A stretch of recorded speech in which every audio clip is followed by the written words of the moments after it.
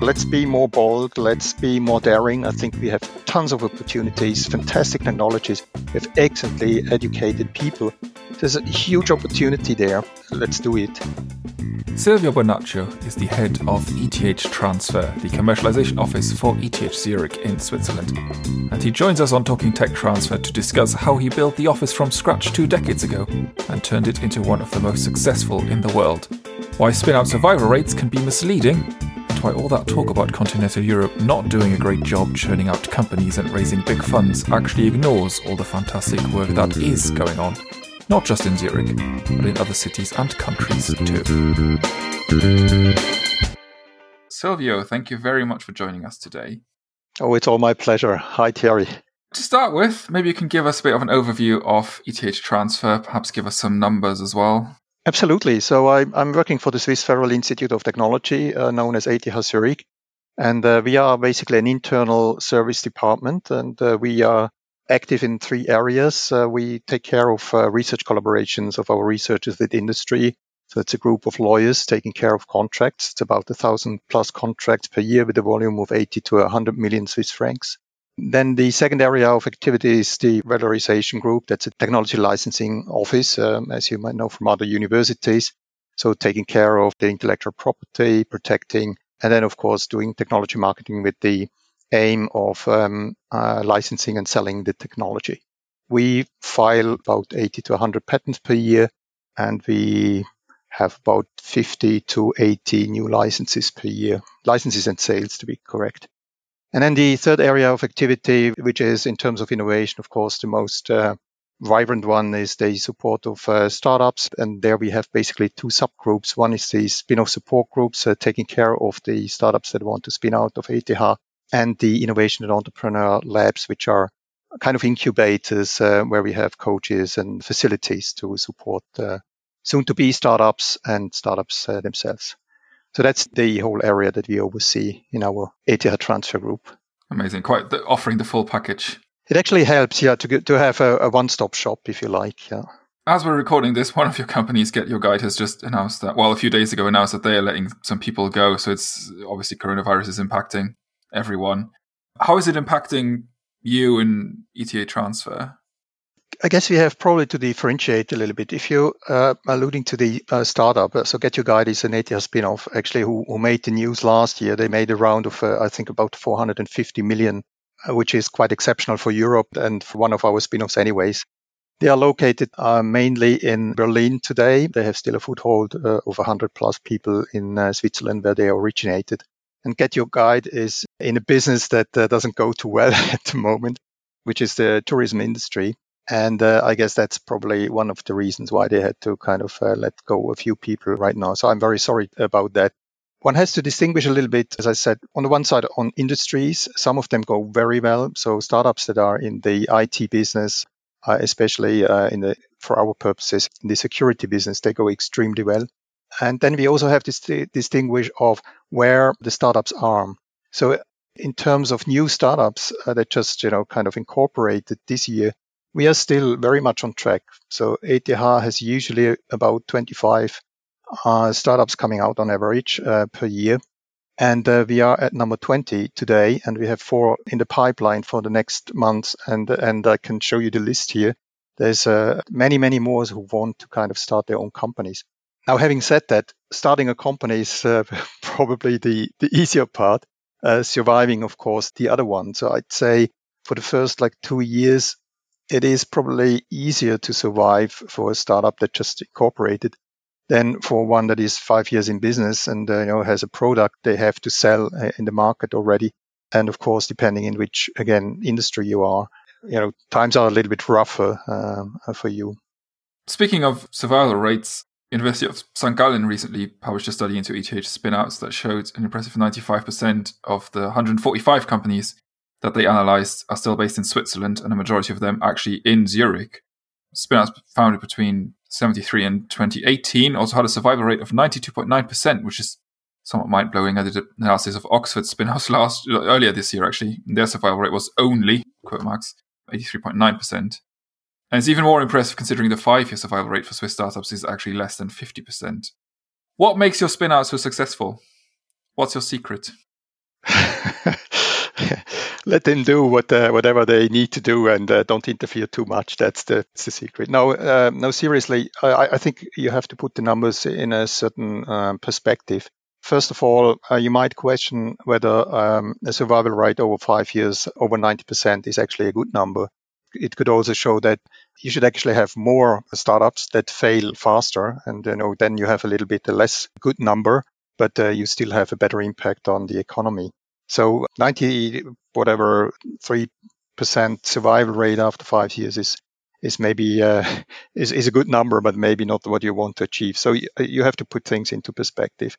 On the other side, you have to kind of see that this is already a positive selection, because ETH produces many more startups, and what we publish is the ones that we qualify as ETH spin-offs. And there's a certain notion to that and a quality system to check before we actually allow them to use this brand. And then maybe a last word for the overall kind of 50% survival rate overall startups in Switzerland. Again, this is in comparison with all startups. That includes restaurants, that includes shops and these kind of things. So I don't think that is a fair comparison. You have to kind of compare our spin-outs with other statistics that are more dealing with high-tech or deep-tech companies, I think. Yeah, that makes sense. Yeah, a bit of apples and oranges. A restaurant surviving for 2 years is not the same as a deep-tech startup surviving for 2 years. I guess it's depending on the location and the cook you have. But it's a good number anyway, sorry. Yeah. So, yeah. Nothing to be too upset about, I guess. No. Continental Europe is often looked down upon, particularly in the English-speaking world, as not doing a particularly great job at startups, ecosystems funding. It's not something I necessarily agree with, and there are hotspots. You mentioned Berlin, Stockholm's another one, and Zurich seems to be doing quite well as well, much like the US's Silicon Valley and Boston and a lot of people that struggle elsewhere. What is your view of the European landscape, and what, if anything, can be done to improve it? First, again, to put things into perspective, the English-speaking world has a much longer history. If you look at MIT and tech transfer activities and startups they do there, they started in the 1950s, Stanford in the 1970s, so a much longer history than any of our universities in continental Europe at least has. I guess also these countries, particularly England, the US, are, I guess, more business-driven by nature. They have a bigger and a more coherent market. And then, of course, they have a much better developed venture capital market and scene there. So that puts it all to the advantage of those countries or those areas. Nevertheless, having said that, I think Europe has caught up in the last 2 decades quite a lot. And of course, the most prominent one like Berlin and other places that you mentioned are the ones that are, I'd say, also from the marketing perspective, a little bit better than the others. When I travel around, I've seen quite a few places which were amazing. Starting in Germany with the Technical University in Munich, with the Unternehmertum, a huge incubator doing fantastic stuff.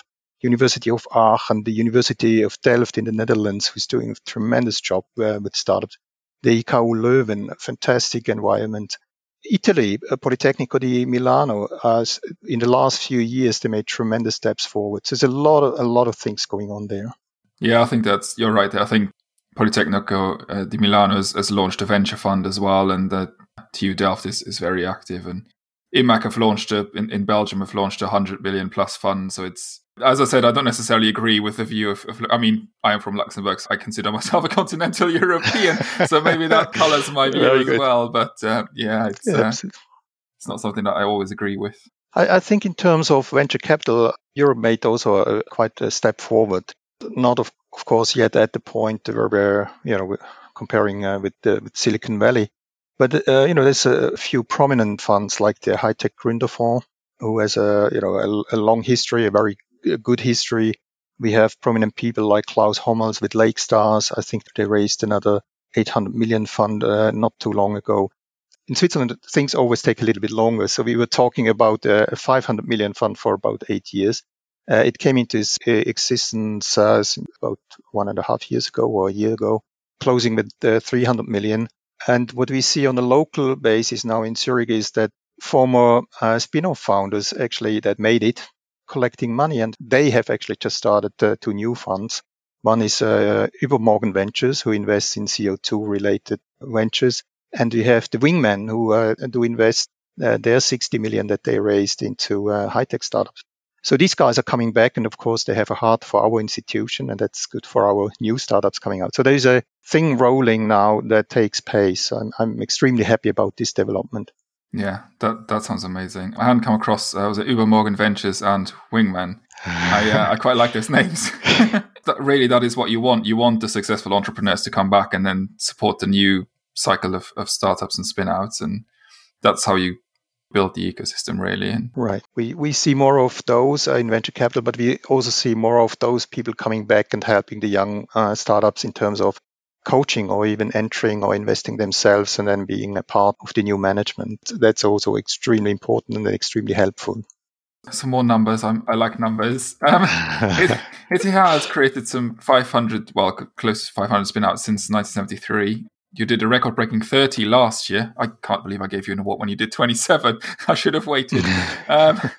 So you're clearly keeping up with international peers, Oxford, Columbia University, and so on. So my next question is perhaps slightly more evil than when I ask other people on this podcast. What's your favorite spin-out? I had some fear that you would ask this question. That's a really tough one because you get at times very close to those people who start the new companies. And you like the one more because they are a fantastic team. You like one startup because they have a fantastic product. You like someone because they have such a business drive. It's just cool to sit there and just watch them. It's very difficult to say which one. I mean, there's many names coming up. The ones that are a little bit more prominent, like Sensirion, HiQ, a hidden champion, Optotune, that does tunable lenses. Some of the new ones like Climeworks with CO2 capturing that made the news, and Vinctra, who sells drones. These are the ones that you read in the newspapers, but there's so many startups or spin-offs that I like that haven't had yet the chance to make a lot of marketing for themselves. And the only thing that I can tell you is that there's a lot of things coming up. One that is kind of the verge to kind of get a little bit more prominent is Planted. It's a food company that does vegetarian food based on pea protein and makes meat that tastes like chicken meat. So if you like to try that one, that's certainly a good one. But there are other ones in more deep tech areas like Anapaya Systems. They will come up with a completely new type of internet, highly secure. We are testing that out actually now in the ETH domain, so not at only our institution. They have also very prominent customers right now, and I'm sure you will hear more of them. There is startups in the battery area like Patreon. There is in the IT or communication world, Polaritone. I'm sure you will hear about those guys. I like, for instance, also a company called Microcaps. They do mini containers or micro containers for anything that you want to put in. This is Swiss precision, very highly defined size of little bubbles. So there's so many things that are coming up. It's just amazing. And you love all of them. You can't miss one of them. I vaguely remember seeing about Planted. And I became vegetarian a few years ago, and chicken meat is the thing that I miss. Everyone always talks about bacon, but it's the chicken meat that was it for me. So if there is a good company out there that does it, I'm on it. It's actually quite good. Actually, it was also served on our own premises in the so-called Dozenten foyer. So that's where the professors eat for lunch. And with this, you slowly get into the market. Maybe we're talking about the COVID situation a little bit afterwards, but Planted was one of those companies that actually survived quite well because food was appreciated and they could serve local shops with their products. That's amazing. You've been with ETH Transfer since 2001. You've been the head since 2005. What made you join the institution, and what has convinced you to stick around? It sounds a little bit, I was there too long. No, seriously, I'm an ETH child, if you like. So I studied chemistry there. I did my PhD, but I left the scientific community after my PhD, joining a big Swiss food company. And I was traveling the world with that institution for quite a while. And then I had to come back for family reasons back to Switzerland, or personal reason, if you like. And only by chance actually run into my alma mater again. And at that time, there was not a staff unit for tech transfer. There were 2-3 people taking care of tech transfer, but in a bigger unit, which was the staff for research. All of them basically left at that time. And a colleague of mine with whom I studied was one of these guys and just was leaving to join a bank. and was asking me whether I'm looking for a job. And I still had a job offer with the food company at that time, but then saw that I had to stay a little bit longer in Switzerland. And I said, yes, why not? So I just came by, and then suddenly I was hired there. And then, there was a couple of more people that we hired at that time. And then somehow in 2004, we came to the conclusion that we have to professionalize these activities and be as simple as you do it all the time. You wrote a business plan. We handed that in to the board. It was accepted, and surprisingly, actually. But in 2005, then we were established as a staff unit called ATR Transfer. And then it was just, you were just sitting there. We think we saw the right thing at the right time, and then things just developed. It was amazing. It was always thriving. There was a lot of dynamics in there, and there was not a dull moment at any time. And so the time passed, and I think it's like a self-fulfilling prophecy. It just happened, and it was always so interesting, and there were so many things happening all the time. I at least never thought of giving up this job to go back to industry. I had so much freedom, and I'm very appreciative to my board for that, to having us do the things that we thought were the right things, and obviously it was not too wrong, let's say. What are some of the lessons that you've learned basically building this from scratch? A thing that we in general are not so good at in Europe. You have to be daring. You have to try out things. You don't have to fear, if you miss something or if you fail at something, that this is the name of the game. It looks all like a huge success what we did, but we had tons of failures in of course we didn't market that too much. So, but I think that's one of the point. If I look a little bit more towards the startup/spin-off community, I think the learnings there is those guys who start their companies, they are so driven, don't stand in their way. So basically just prepare the grounds as best you can, and then just don't interfere. Just let them do what they are supposed to do. I guess put it in one word, I would call it BPBP. So be pushy, but be patient, or the other way around, be patient, but be pushy. So that's probably what I learned. I like that. That's a good slogan. My final question was an open-ended one for you.